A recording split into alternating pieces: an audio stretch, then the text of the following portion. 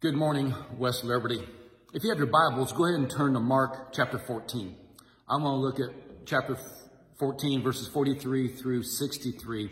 And the story that comes after the Garden of Gethsemane, that where Jesus is in the garden and trying to get his dad, his father, to find another way. And I want to look at this Easter story. In fact, I want to look at how God's forgiveness for us is so huge. It's complete. It's whole when we truly understand it. So if you would, read with me, starting with verse 43 of Mark chapter 14. It says this: Just as he was speaking, Judas, one of the 12, appeared. With him was a crowd armed with swords and clubs, sent from the chief priest, the teachers of the law, and the elders. Now the betrayer had arranged a signal with them. The one I kiss is the man. Arrest him and lead him away under guard. Going out once to Jesus, Judas said, Rabbi, and kissed him. The man seized Jesus and arrested him. Then one of those standing near drew his sword and struck the servant of the high priest, cutting off his ear. Am I leading a rebellion, said Jesus, that you have come out with swords and clubs to capture me? Every day I was with you, teaching in the temple courts, and you did not arrest me. But the scriptures must be fulfilled. Then everyone deserted him and fled. A young man wearing nothing but a linen garment was following Jesus. When they seized him, he fled naked, leaving his garments behind. They took Jesus to the high priest, and all the chief priests, elders, and teachers of the law came together. Peter followed him at a distance, right into the courtyard of the high priest. There he sat with the guards and warmed himself at the fire. The chief priest and the whole Sanhedrin were looking for evidence against Jesus so that they could put him to death, but they could not find any. Many testified falsely against him, but their statements did not agree. Then some stood up and gave this false testimony against him. We heard him say, I will destroy this man-made temple, and in 3 days will build another, not made by man. Yet even then their testimony did not agree. Then the high priest stood up before them and asked, Are you not going to answer?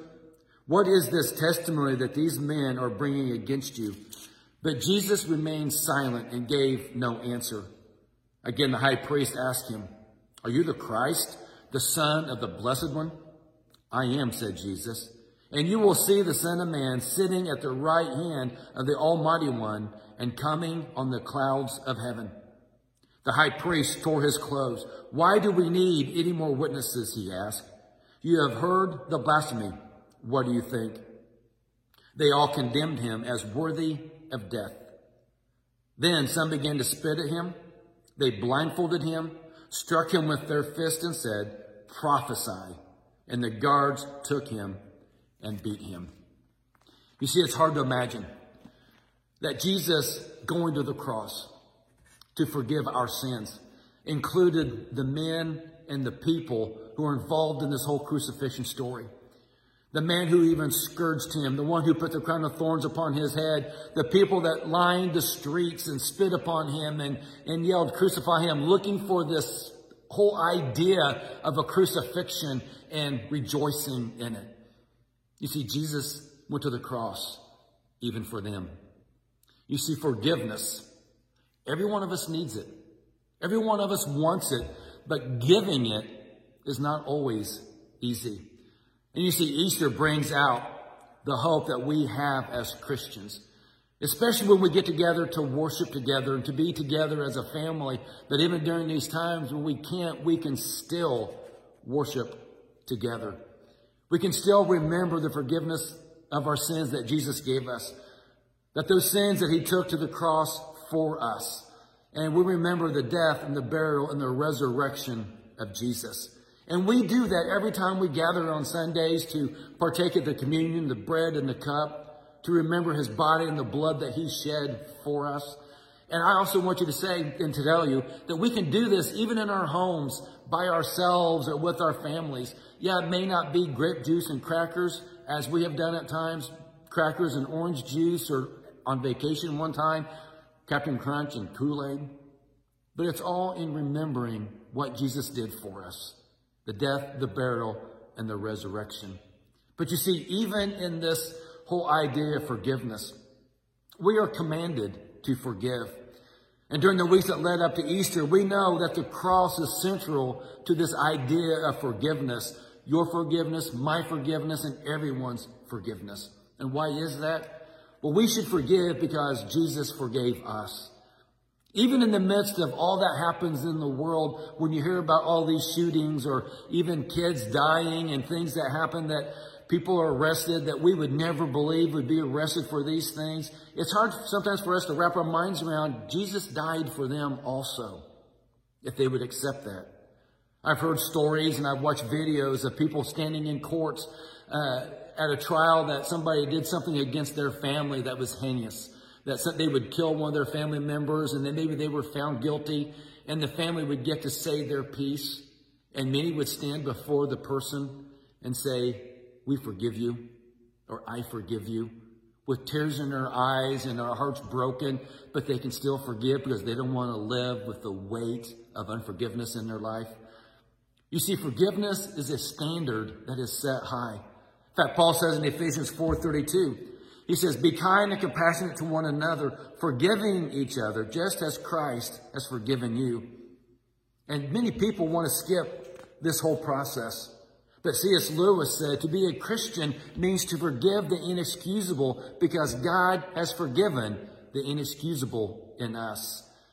You see, forgiveness can give us a peace like none other. But even for us, even when we do forgive, it doesn't mean everything's going to be the same. It doesn't mean that trust will be like it always was. It doesn't mean that the future, that all things will be like it used to be, because things have changed. But what we have to do, we just have to be sure that we have truly forgiven, because we know that God has forgiven us over and over again. You see, thankfully, God's forgiveness is complete. God's forgiveness is whole. We realize we all sin. We've talked about that in the past, and I'm not going to talk about that anymore today. Well, some, but not right here. That we understand we all sin. But in a lot of cases, we look at sin and we just kind of laugh it off. You see, we try to laugh it off. We try to think, and some people will say, well, that's an old-fashioned idea. That's an old-fashioned notion. It's definitely not aligned with the way the world thinks or a world standard today. So a lot of times we'll try to rationalize it. We just will say that that's how God made me. We make light of it. You know, I never stole anything, at least nothing big. I don't lie, at least not big lies. I'm not a glutton, I suppose. And there are many people in the world that just kind of go on, and they just kind of maybe even say, well, you know what, it's not my fault. And some people just ignore the sin. But you see, that doesn't work. We can fool ourselves for a while, but at some point the games quit working. And then we realize that we are staring into the face of those monsters, people call it, the monster of guilt and shame. And they are there because we know we sin. You see, you know you're a sinner, and you know it matters a lot. You realize that there is a God, and if He is holy, our sin is a serious problem. This morning, I want to look at 5 people in this Easter story, in the crucifixion story, that deal with sin, guilt, and shame in different ways. The first one I want to look at is Judas. Now, we're not real sure what Judas was thinking, and some believe that Judas may have thought he was doing Jesus a favor by betraying him. Maybe Judas did truly believe that Jesus was the Son of God, the King of Kings. But he was impatient. That he couldn't wait for God and God's timing to do what Jesus came to do. So Judas may have believed that by betraying Jesus, by getting him arrested, would force Jesus to declare his kingdom and all that they looked forward to. But maybe, even a truer point was that Judas was a self-centered person. And he saw an opportunity to betray Jesus and to make a few quick bucks. We don't know what made Judas do what he did. But what we do know is that he sinned. And the guilt and the shame he felt took over his being. He couldn't live with what he did to Jesus. He even tried to give the money back, but in the end, he couldn't live with himself. He couldn't face Jesus. He couldn't face his friends, so he ended it all and he took his own life. And a lot of people are like Judas.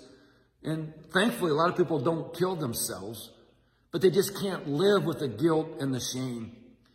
But when we realize sin crushes us, and a lot of people will wallow in that sin, in that guilt and in that shame, until it sucks the life right out of them. You see, people try to handle it on their own. They believe and they start to believe that Jesus can't help them or won't help them. And they literally live their lives beating themselves up. And they live in this prison we call the past. You see, Judas couldn't deal with this sin. But we have to remember that God is a God of forgiveness. The second one I want you to look at is Caiaphas. Caiaphas is the high priest of Jerusalem. He's a powerful man. He's just beneath the Roman governor, which is the highest in all the area. And again, we're not real sure why he did what he did.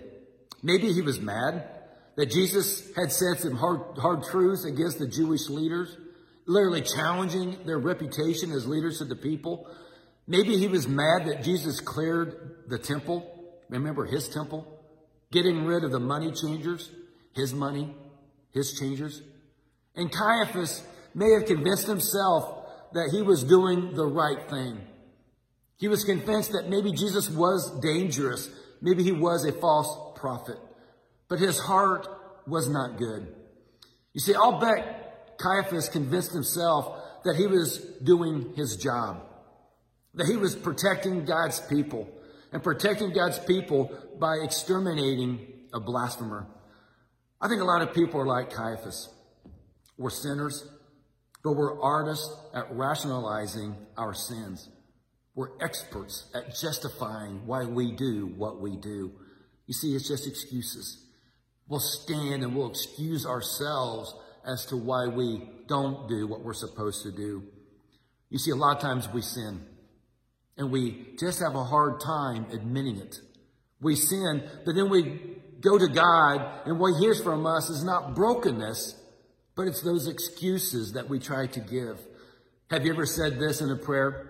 God, I'm sorry, but. Yeah. You know what's going to come after God, I'm sorry, but. Here comes all the excuses. Folks, there are no buts in genuine repentance. The third one I want you to look at and consider this morning is Pilate. Now, Pilate's a Roman governor. He's the most powerful person in Judea. Yes, he's battered. He's known as hard. He's known as mean. And again, we're not real sure what he was thinking. I don't think he wanted Jesus dead. He may have been a decent person and saw this whole trial thing, what was going on with Jesus, as a mockery. We're not sure. But it's not really like him, I don't think. He may have been concerned about his own job. After all, Rome was watching the job he was doing because they'd received a lot of complaints. And I think all Pilate wanted to do was he didn't want to start a big thing where people were going to look at him, where the other bigger officials were going to come down on him. He didn't want to draw attention to himself. And you see, many are like Pilate today. We sin. We're experts at denial, and we can say, it wasn't my fault, so fast that it makes our head spin. So many people are spectators in the world today.